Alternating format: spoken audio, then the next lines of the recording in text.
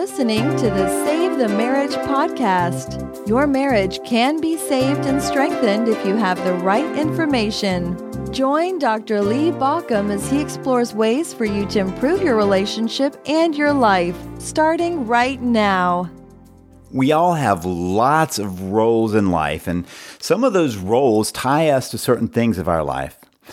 Now, part of those roles can also keep us stuck. So understand that roles identify us to ourselves, and we identify others by their roles, which gives us a place to play. We kind of know the rules when we have a role, but we also can get caught in those roles, and those roles can keep us stuck.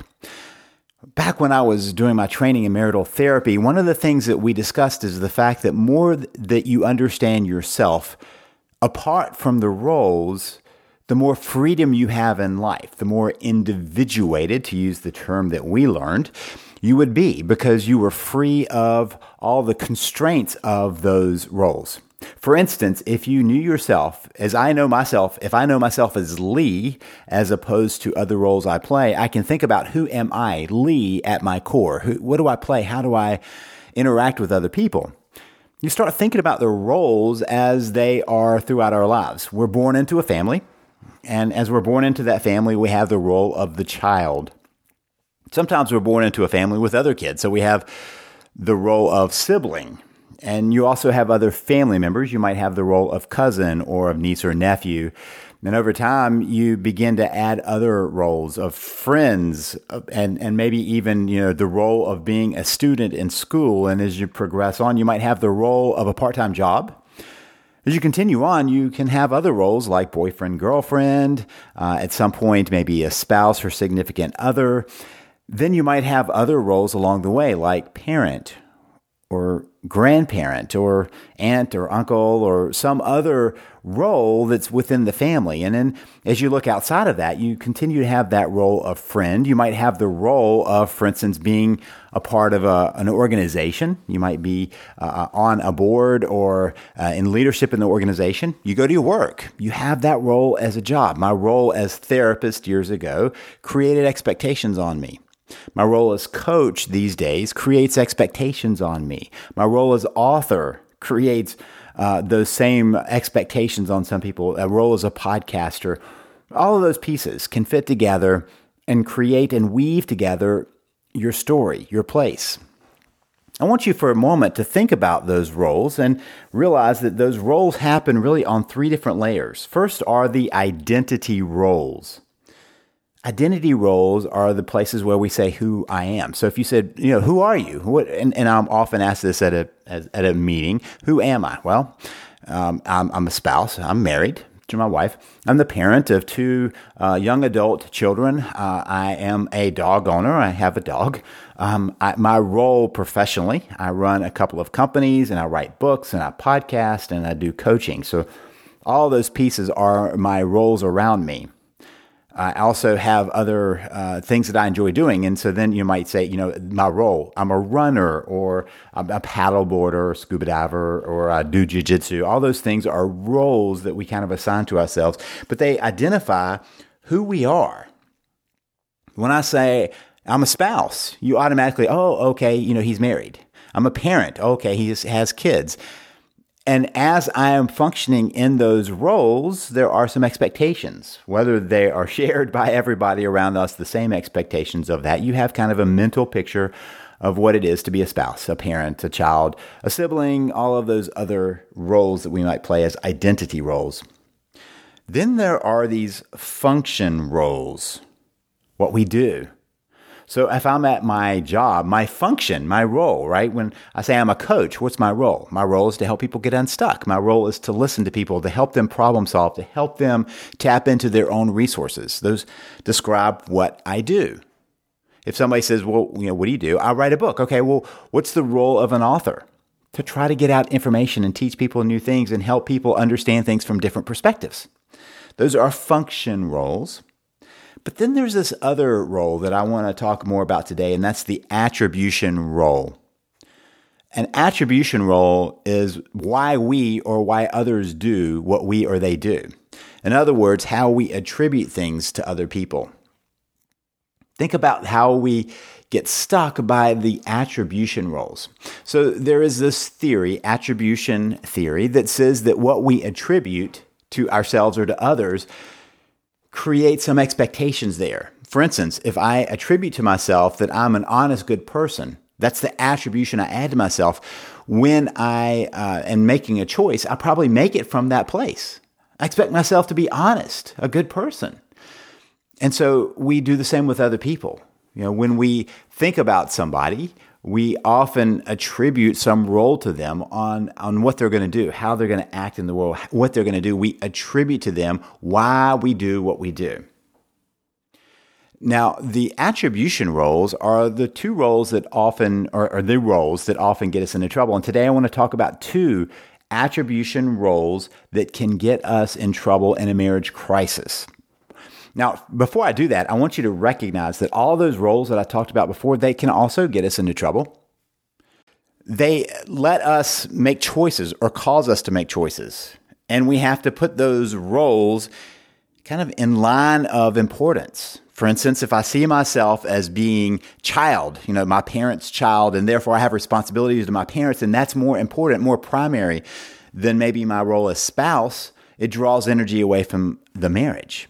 Or if I see myself as parent, which is often true, that we see ourselves as the parent more than we see ourselves as the partner now or spouse, again, we draw energy away from the relationship. So it's very important that we understand how those roles can interfere into it, because we're choosing among those roles which one we're going to play at any one time.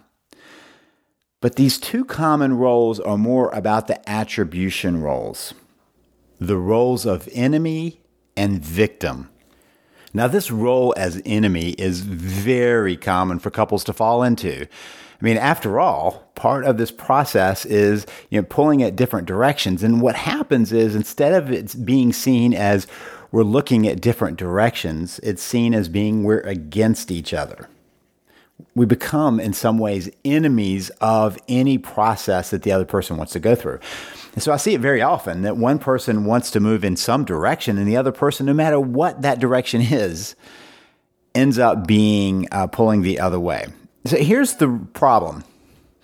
If you find yourself drifting into the role of enemy as a role is exactly against doing what you say you want to do, of getting back together. So as long as you're trapped in the role, which is what happens when we get into roles, we get trapped into them. When we're trapped into the role of enemies, it's oppositional by nature, and so it keeps us from moving towards something together. So let's talk about that oppositional piece. What's interesting to watch is two people who have made great decisions other places in their lives begin to try to kind of do the opposite. And so in some ways, what happens in this enemy's perspective is whatever the other person wants, I'm going to go against that. Whatever I want, they're going to go against that. That's when it becomes oppositional. And let me just be very clear, unnecessarily oppositional. There's no winning of this process. It's oppositional, but not just oppositional, it's blame-oriented. So oppositional, we're against each other, but blame-oriented means we're going to find the person who is to blame, at fault. Who has done this? Now, one of the problems with that oppositional nature is that the blame orientation means that we stop looking at our own process. We stop looking at where we are a part of this process. As I've worked with couples, one of the things that I've noticed that really keeps people stymied is that blame orientation.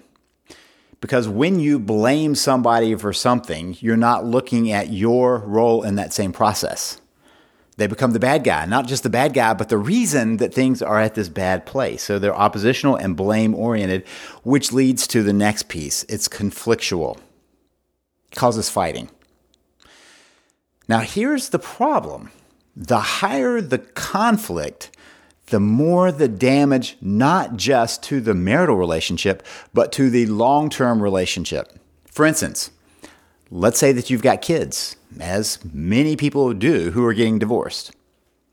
One of the biggest determining factors on how those kids do after the divorce is the level of conflict.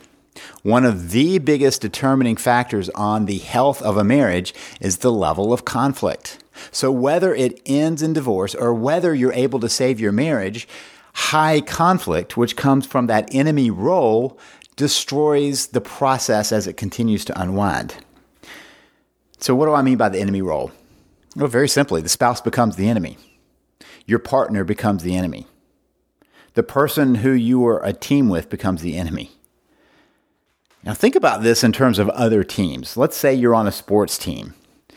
You might have watched sometimes some players on a team not willing to be on good grounds, and you watch what happens. They can't play together because they can't work together as a team.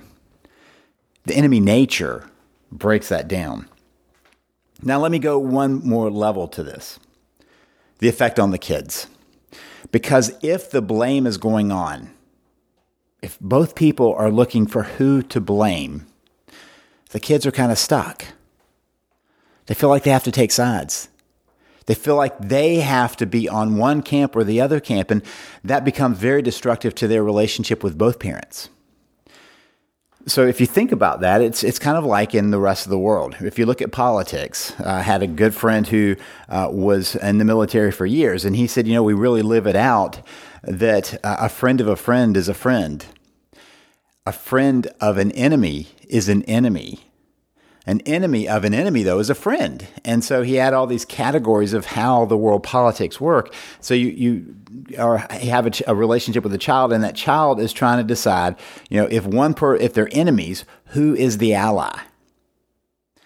And in the process, that poor child loses out on the possibility of having a relationship with both. So wherever the relationship goes, to fall into the role of enemy robs the child of the possibility of having a great relationship with both parents. Okay, so then there is the other role I named, a victim. Victim often is a part of this blame game too. So the enemy and the victim roles are often intimately tied. I'll tell you, one of the most interesting experiences in my clinical life is when I have two people in my office, both entirely convinced that they are the victim. Both people pointing the other saying, that's the bad guy, I'm the victim. So I want you to notice something about that victim role. It does require the bad guy, the perpetrator. Whenever there is a victim, somebody has had to have done them wrong. Okay, so now let me add one more disclaimer to this. Victim is something that sometimes happens to people. You can be a victim of an event. That's different than the role of playing the role of victim.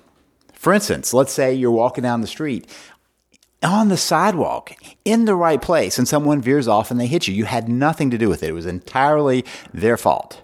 Or let's say that you get sick. Something happens. You walk by somebody, they breathe on you and you catch the flu or whatever it is. Just by walking by, you didn't do anything wrong.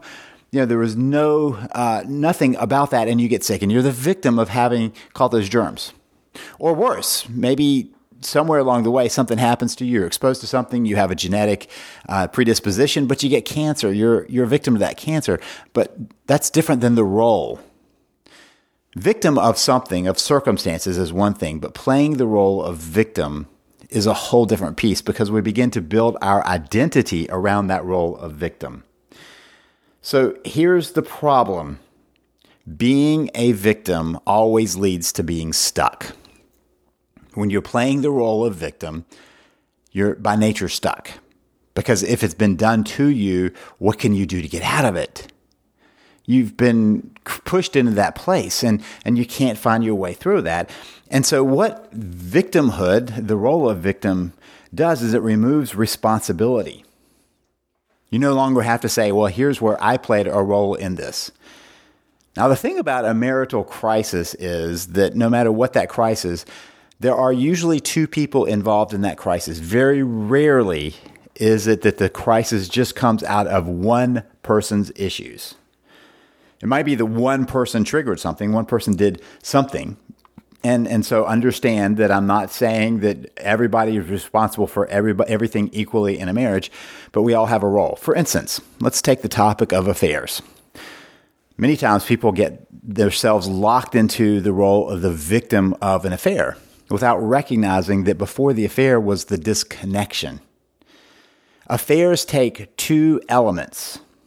One is the responsibility of both people. The other is the responsibility of the person who had the affair. So first of all, let me be very clear that I'm not saying that if a spouse has an affair, you're to blame. But the circumstances behind that have responsibility. So those two factors. One is the level of connection, and the other is the boundaries in place. So in a disconnected relationship, since we all are desperate for that connection, when there is disconnection in a relationship, we become vulnerable. Start looking for connection other places. And sometimes we find that in benign kind of ways or less dangerous kind of ways. We might throw ourselves into some other relationship that's not so bad. Like we become more attentive to the kids or our friends or to work or to a hobby or something like that. And that's one way that we might get those connection needs met. Now, let me again say that's not optimal, but it's different than the affair. But as some people are at a level of disconnection, and let me also say that the level of connection in every single marriage will vary over time. There are times when you'll feel more connected and times when you feel less connected. When you are less connected, that's when boundaries are extra important. Boundaries are important all the time. Boundaries are what I will do to protect my relationship, or as equally important, what I won't do to protect my relationship, where I won't find myself involved. So if I say, you know what, I'm not going to have emotional conversations with someone of the opposite sex, or I'm not going to have dinner with someone of the opposite sex after hours, or something like, or someone, let's say, of the same sex to which I would be attracted.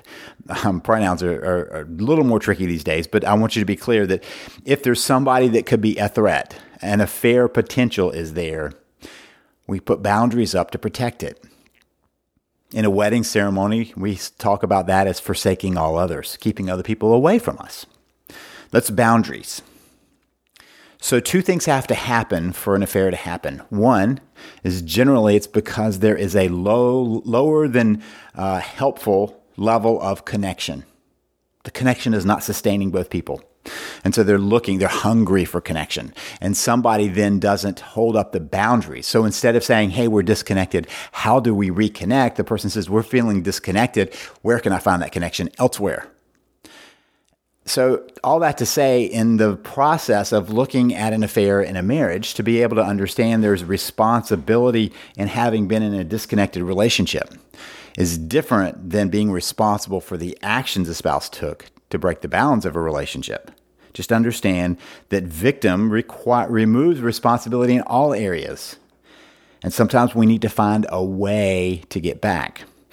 Being a victim requires there is a bad guy. There's got to be a perpetrator. In any superhero show, right? There are these victims who are out there that the superhero is going to rescue from the perpetrator. And the same in our life. We think about the people who are a perpetrator are dangers to us, the bad guys in our lives, and we're the victims of that. And it begins to be tied to our history and to our story. We begin to identify with that role so much that we can't find a way through. So let's talk a little bit about how we take back these roles, get away from these roles. First, understand one very important central theme. That having different views about life and about the possibilities and potentials of things does not make us enemies. It just means we have different views and perspectives. Sometimes the same situation means that two people can see two different possibilities of outcomes. It's the same situation, but what if the capacity of seeing something is blocked for one person? One person can see it and the other can't. Divorce comes to somebody's mind because they have an inability to see another option. Let me say that again. When people decide to divorce, it is because they see no other option. Rarely does somebody enter into this process wanting to be divorced as much as not wanting to be in pain in the relationship, and they don't know what else to do other than get a divorce. That doesn't make them the enemy. It just means that their perspective is very limited. So from that very limited view, they can't see another way. Now, understand that a lot of times at the beginning of this process, both people can't see another way. At some point, both people might have said, I just don't see how we're going to fix this relationship. But one of them went to the internet and said, hey, is there a way to save a marriage? And they found something that gave them a little bit of hope. And maybe you found this podcast, or maybe you found my website and you began to think there's something else. There's another possibility. So it unlocked another viewpoint. Or maybe you just believed in it so much that you've always believed that you could save the marriage. You just didn't know how. And so you saw a possibility. You just didn't know how to activate that possibility. And the spouse just couldn't see the possibility. But either way, understand that it's just because you're from different perspectives, and that doesn't mean that you're enemies. It just means that you have different perspectives, and one person might have a more limited view than the other person. Doesn't make you enemies. Let's talk a little bit about that victim piece. So what would be the opposite of victim? I consider the opposite of a victim not to be the perpetrator. That's just the bad guy, but to be the victor. Now, that's the nature of these things. The victor is the one who is different than the victim. So what's necessary to be the victor? Well, the victim is stuck and at the mercy of the circumstances. The victor, though, will prevail. The victor is the one choosing the direction that they will go, that they know they will eventually prevail. Now, understand, this is one of those things I loved about mythology when I used to read it to my son. Sometimes they kept getting blown off course and they would have to come a different way, but they always were trying to find their way home. The victor was the one who took on the challenges and kept on moving forward, regardless of where the winds or the gods blew them, continued to work to find the map to get back home. So the victor in this is not necessarily, do you save your marriage or not? The victor is, did I choose my course and did I do it as best I could? Many times, I will tell you what that includes. That includes saving a marriage. That includes creating connection with a spouse. That includes coming back into the relationship, rebuilding the relationship, and bringing back what was lost before. It includes creating new possibilities. So as we think about this, I want you to realize that, first of all, you are surrounded by roles that you play, that all of those roles can keep you stuck. And there are a couple of roles that are potentially very dangerous to the relationship. One is to become enemies, to play enemies in the role of enemies with your spouse, and the other is to play the victim of the relationship. And by the way, many times both people are playing victim of the relationship, and that keeps you stuck. So once you've decided to free yourself up and say, you know what, we're not enemies. We may have different perspectives, but that is not going to allow to be enemies. That just means that we have different ways of seeing an outlook, and we've got to find a way through this. For us, for the marriage, for the kids, for everybody around us. And the other is to decide that at no point will you allow yourself to fall into the place of victim, but to be the victor, the one who continued to follow your path, your importance. Now, part of what that also means is that you need to equip yourself. So now that you know those roles to avoid, you know the roles in your life that you need to clarify, if you find yourself at the place where you recognize that you don't quite have the tools to get where you want to, it'd be a great time to grab my Save the Marriage system. Very simply, it's a multifaceted program that allows you to find your way through staying away from being the victim, staying away from being enemies, and understanding how you come back to being a we in the relationship, a team, on the same side, working toward the same thing. If you're interested in that, please check out the system by going to savethemarriage.com. That's savethemarriage.com. If you want to skip the line and just grab the manual, you can do that by going to savethemarriage.com/grab. That's savethemarriage.com/grab. This is Lee Balcom wishing you the best as you work to save your marriage. You've been listening to Save the Marriage podcast. For more information and help, please visit us at savethemarriage.com.